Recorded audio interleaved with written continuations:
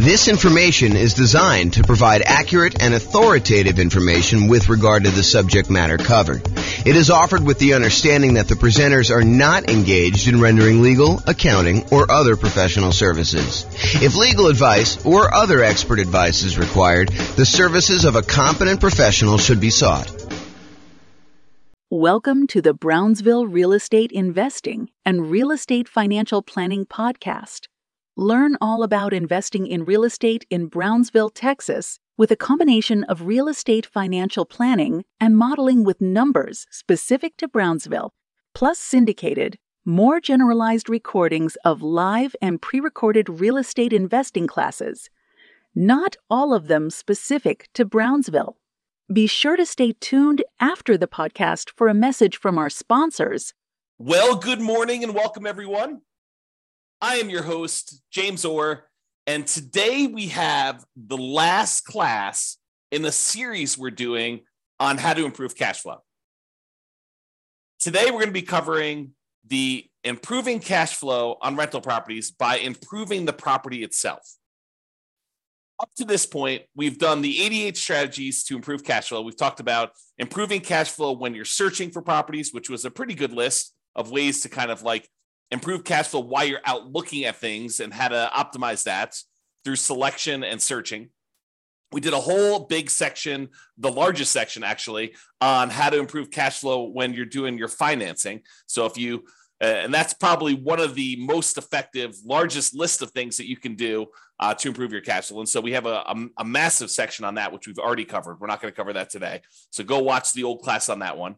And then we've done an entire class on changing your strategy, which even though it's a relatively small list, in some ways that gives you some very large increases in cash flow. By changing what strategy you're using, a lot of times you can get massively more cash flow on a property. And so definitely go watch that class if you want to consider improving cash flow by changing what strategy you're using in your real estate investing. Today, we're going over improving property. And we've gone over separate classes on the marketing, how to improve cash flow when you're marketing your property to rent. We had a whole section on improving cash flow when you own the property, the things you do as an owner to improve your cash flow. And then we had a whole section on ways to improve cash flow when you're renting the property as a landlord.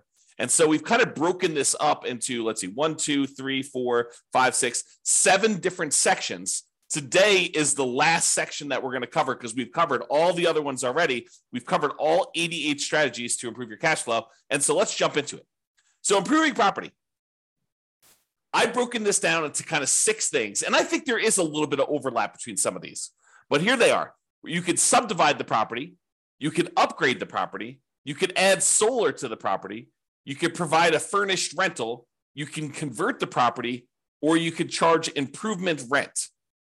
Okay, so let's go over what each one of this. Subdivide. So can I subdivide, and I'm using that kind of in quotes because it's a really informal use of that word, but can I subdivide my property into multiple units to increase rent?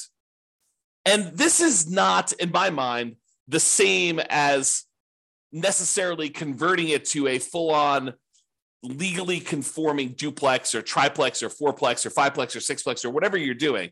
In my mind, this is sort of like informally grouping it this way. You know, not necessarily, it's not that you're not complying with zoning laws, but you're using it like a roommate would, but you're having a lot of separation in the property itself. The most common example of this is sometimes you walk up to a property and it's a single family home. It is definitely not a duplex. It is not zoned duplex. It would not pass as being zoned duplex, but you walk up to the property and you're like, this is a duplex. The upstairs unit, for lack of a better way to describe it, is a completely self-sufficient rental unit where you have, 2 bedrooms and a kitchen and living room and everything else. But there's like a door that normally goes to the downstairs that's like a solid core, almost like indoor-outdoor door. It's like a hardcore divider between the upstairs and the downstairs. And then when you finally open that door and you go downstairs, there's a separate apartment downstairs. There's like a separate bathroom, there's a separate bedroom, there's a separate living room.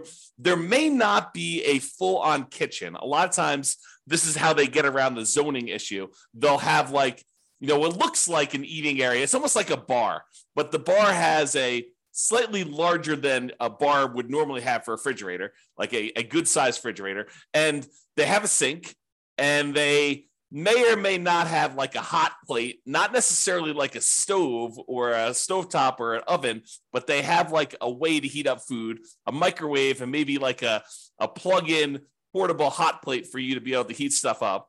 So, but you look down there and you're like, look, this is a separate unit, right? Like this looks and feels like a separate unit. And maybe even in a lot of cases they have a separate outdoor entrance. Like there's a back door to the property, either a sliding glass door and it kind of walks out to a walkout, like it's like a walkout basement, or it's an underground unit and it has like the stairs going up leading to the driveway.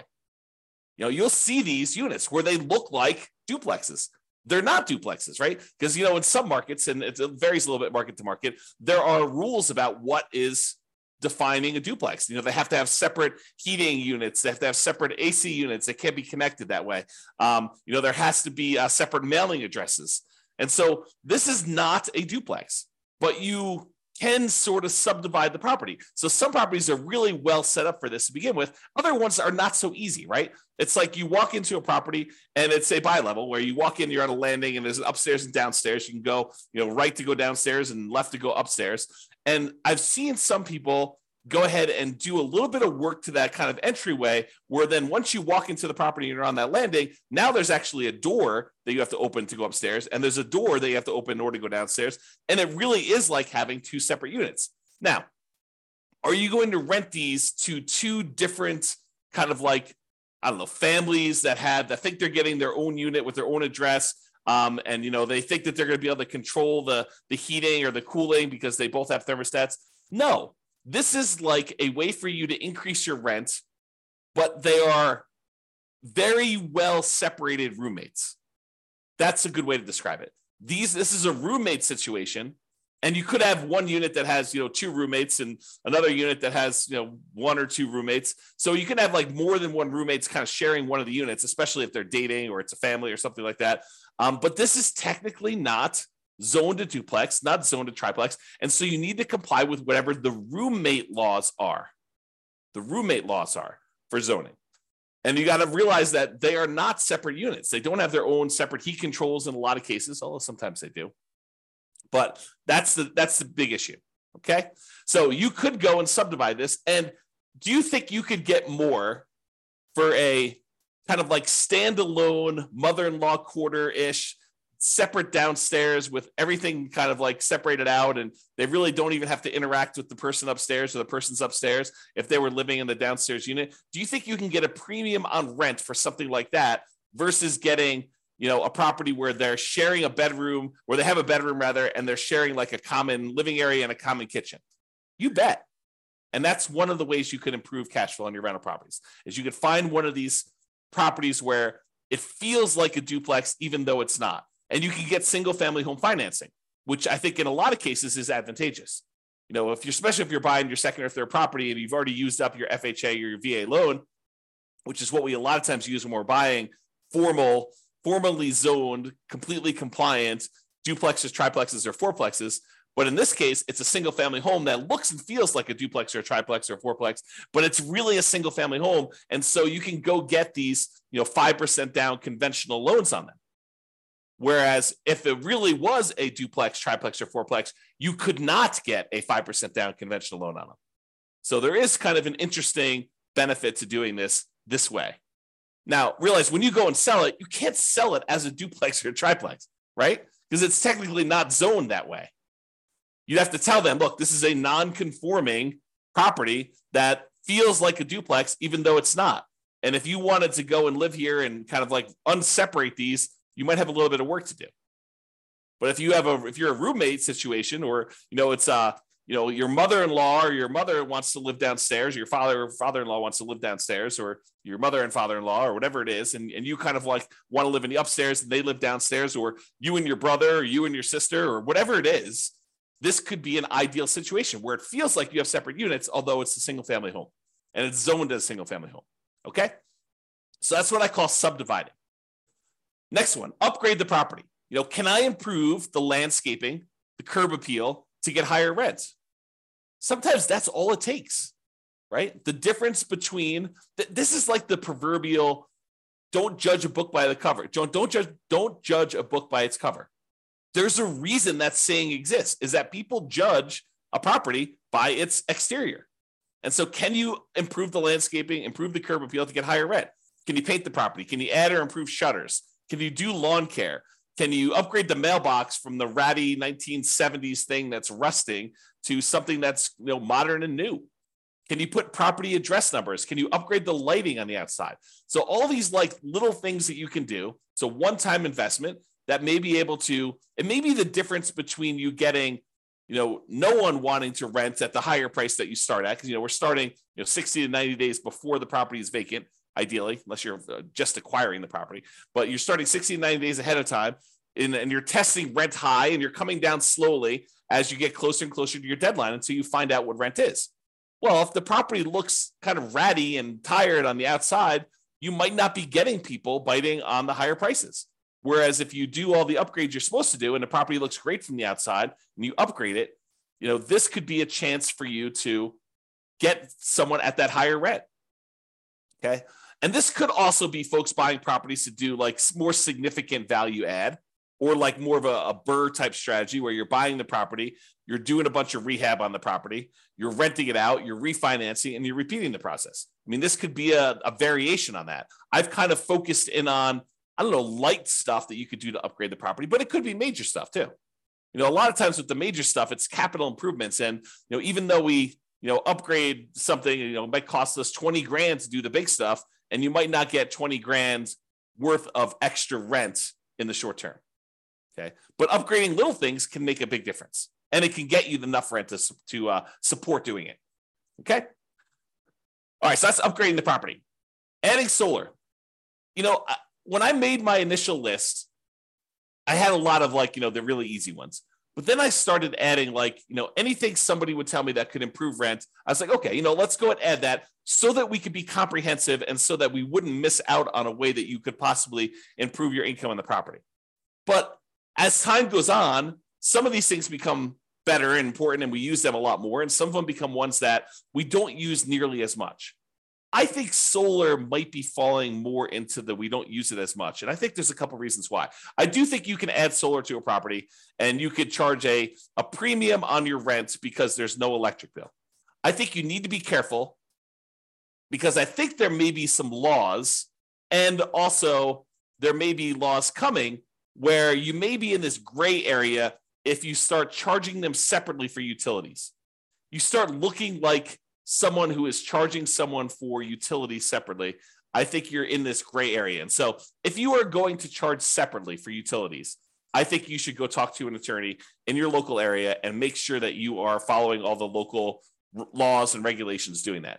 But if you happen to have solar panels on your property, can you get, rent is a range, right? Rent is not an exact number. It's not like, oh, this is exactly $2,112.43 for rent on this property. That's what you're going to get every single time you put it on the market.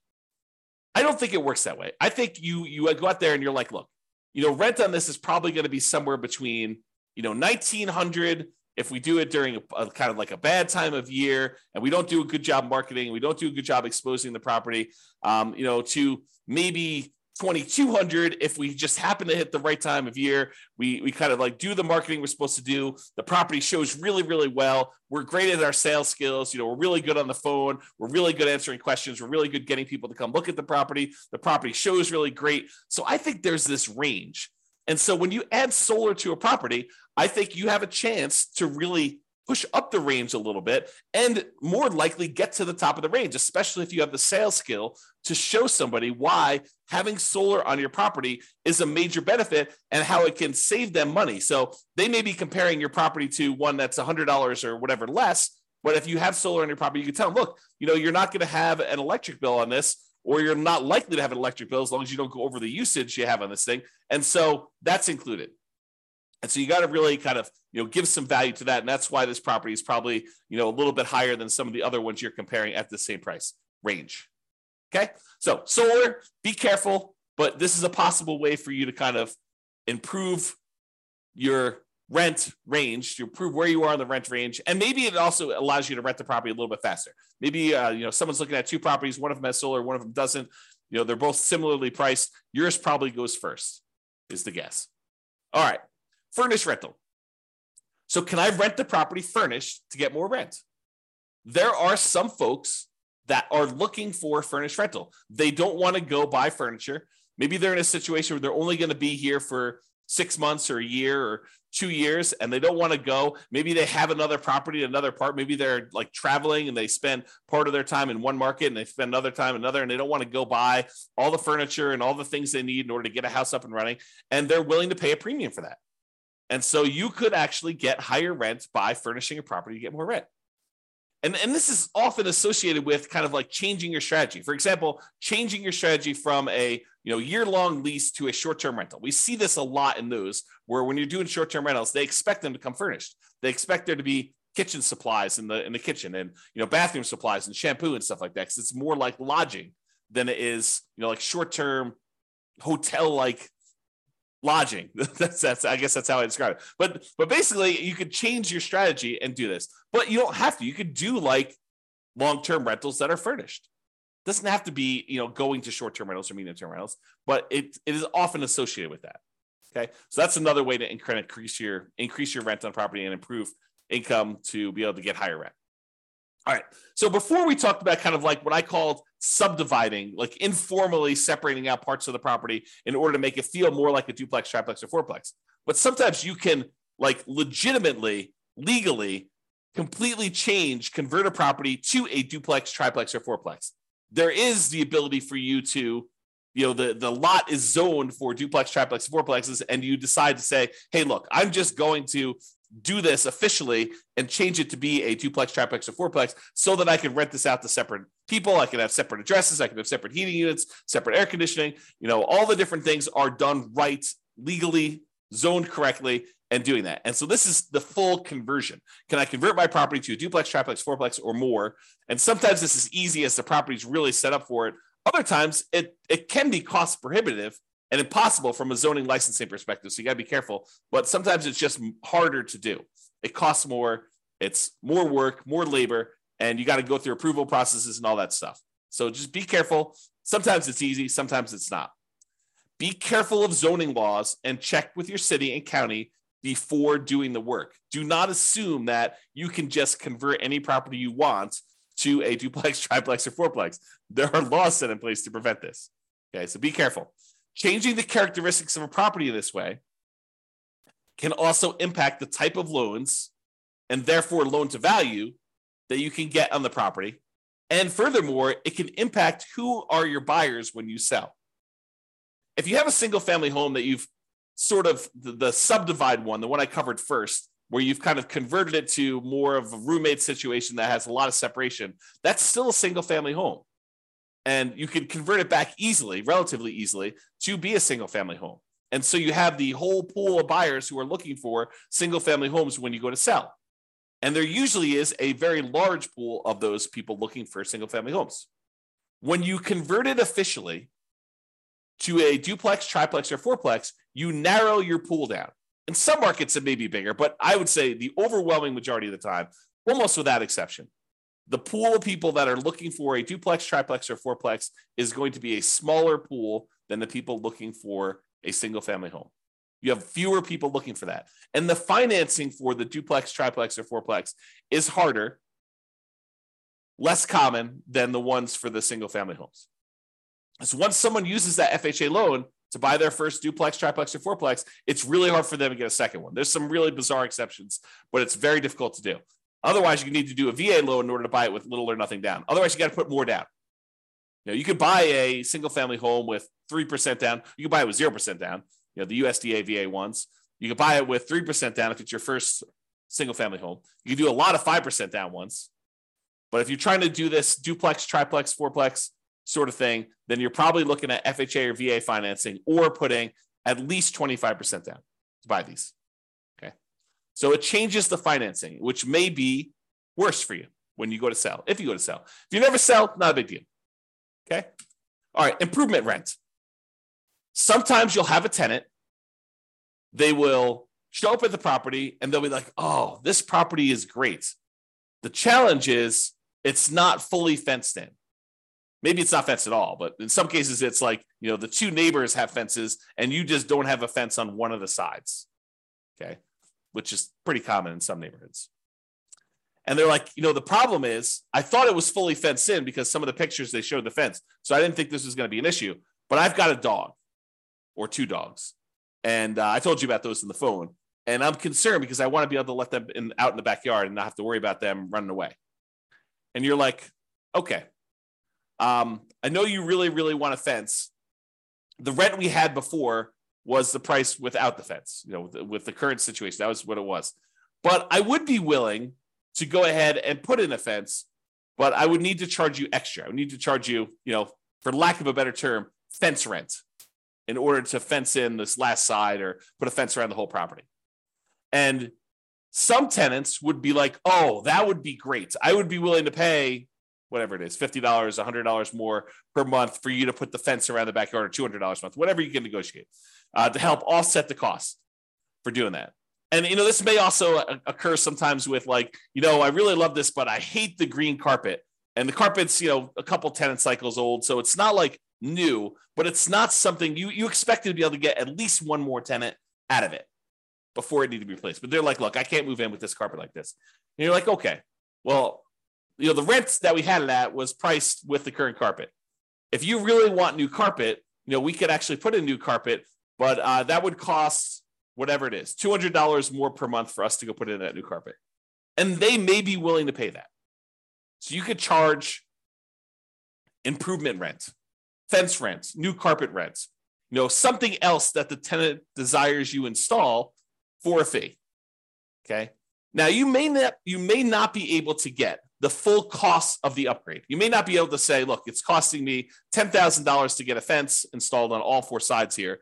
And I'm not going to be able to divide $10,000 by 12 months and get the full amount. Even though they may tell you, look, we're going to be here for 3 years. And you're like, okay, well, 10,000 divided by 36 months, that's going to be whatever that is, $300 a month. And they're like, yeah, we're not paying $300 a month. So you may not be able to get the tenant to pay the full cost of the upgrade. But with certain items, not all of the items, but with certain items, they have a reasonable enough lifespan that you may be able to get higher rent in the future to help offset this cost as well. For example, the fence.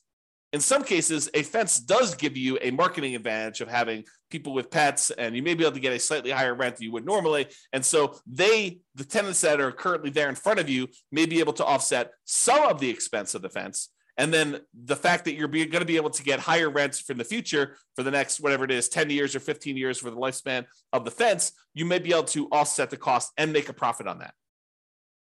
Some things like carpet might not be able to charge enough to justify it. Some things like a fence, you might be able to. So you got to kind of work out the math on doing this, which leads me into my next thing, which is calculating your return on investment. So I did a class, it's on the podcast. It's on the website and podcast. You can go listen to it, but it's called When to Do Upgrades with a Value Add Rental Property. And I walk people through how to do the calculation in order to figure out what your return is on the investment you make in order to see if it's worthwhile doing that. And I include a spreadsheet to help you do the math, but you want to be able to determine, look, I'm going to go spend an extra $5,000 or $10,000 in order to do an improvement on a property. You want to look and see how much money am I putting out? How much money am I getting back over what time period? And when do I make all my money back? And then how much profit do I make? And then what is the overall return on that money that I invested to see if it makes sense for you to do this extra investment? Sometimes you have to do it, right? The kitchen sink is just not working anymore and you have to do the upgrade. So that just becomes a capital improvement in that way. But sometimes you have a choice. And that's what we're talking about when we look at choosing these kind of returns that you can get by doing upgrades on properties. The basic idea, I'll kind of like give you the very short version of the class. It is you're doing an internal rate of return calculation over the lifespan of the upgrade that you're making to determine how much you're putting out at the very beginning, and then how much you're making over time on that thing for the lifespan of the actual upgrade you did. So if carpet's going to last you X number of years, you want to see how much you spent on the carpet to do the upgrade, how much extra money you're going to make on doing that carpet upgrade. And then when the carpet actually is completely its lifespan is exhausted, it dies, it's used up, then how much money did you make and what was your return on making that investment? And in some cases, on certain rental properties, these can be very profitable, like mini investments in your property, right? Like you go and you put up 10K and you're making whatever it is, 20% return on your money each year. And in other cases, it's like hardly worth doing at all. You're really just doing it to kind of maintain the property and to move forward and to make the other return. And you may be not even making money on it. It may be sort of like lost in the other parts of the return that you're getting. So you need to go do that calculation, in my opinion. I mean, you don't have to, but it's a helpful tool for thinking about that. All right. So in conclusion, optimizing cash flow is really about maximizing the income you can get on your property and minimizing any expenses. When we're talking about doing these improvements to the property, most times we're talking about maximizing the income. Although you can make a case that some improvements you would make on a property would minimize your expenses. Installing certain types of flooring may actually reduce your overall cost and frequency of having to replace the flooring. And so therefore your expenses do get slightly minimized doing that. There are improvements you can make on properties you own that will improve your cash flow overall. That's what this is about. The improvements you can make on properties. It is better, in my opinion, to look at the big picture, look at the whole picture, like the 7 different areas we could do this. When you're searching for properties, when you're financing properties, when you're renting out properties, when you're marketing your properties, when you're owning the property, when you can improve the property, like improving your strategy, like all of these different areas. If we take a more holistic approach and we look at all the different ways that we can improve and optimize it at various different stages, that's what it's about. It's about getting the maximum amount of income on a property and minimizing the expenses by also minimizing like how much work you're putting into the deal so that you can get a great return on your investment, and you could decide to invest more if that makes sense for you, if that moves you toward your goal of being financially independent. All right, that's all I got for you. Have a great day, everybody. This was the last class in the series on improving cash flow, so you can go watch those if you want to, in order if you want to, and kind of get a feel for all the different ways to improve cash flow. Or if you want to, reach out to us for assistance, and we can help you implement some of these if that's what you desire. But you could do it. You got all the stuff. You've got all the different ways to do it now. It's not like I'm holding anything back from you. All right, that's all I got. Have a great day, everybody. Bye-bye for now. With home prices up, mortgage interest rates up and rents up, but not quite enough to counteract the higher prices and interest rates. Cash flow on rental properties in Brownsville is harder than ever. Book a call with the Real Estate Financial Planner to apply our proprietary 88 strategies to improve cash flow on your rentals. See the show notes for a link to schedule your call and improve your cash flow today. If you're a real estate agent, lender, or professional in Brownsville that wants to help our real estate investor listeners, consider reaching out to learn about collaboration opportunities with this podcast. We'd love to add more value to our listeners by having you assist our investors buy, sell, and finance their real estate investments. See the show notes to schedule a call to discuss collaboration opportunities